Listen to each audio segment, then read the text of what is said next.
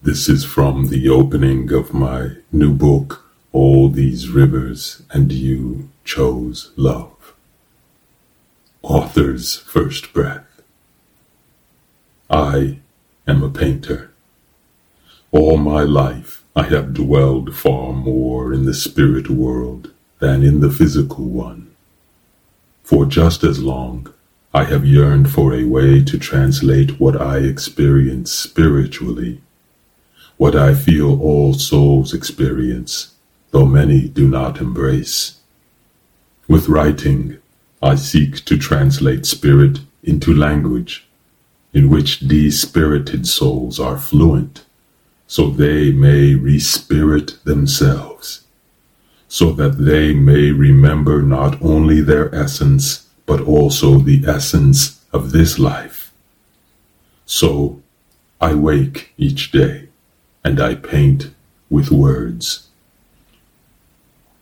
I dare to craft a picture, an image, a feeling, something like a breeze that enters us even as it is already in us.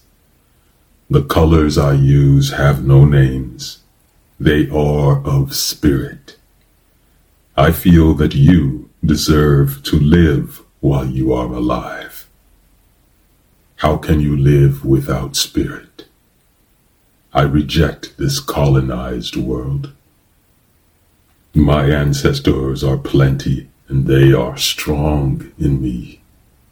They give me words to describe the medicine inside you, me, this life. The words they harvest grow in good soil, watered by pure rains. You see? Nothing is polluted, corrupted, tainted, or poisoned where my ancestors gather words. My heart often hurts in this world we have created, dear soul.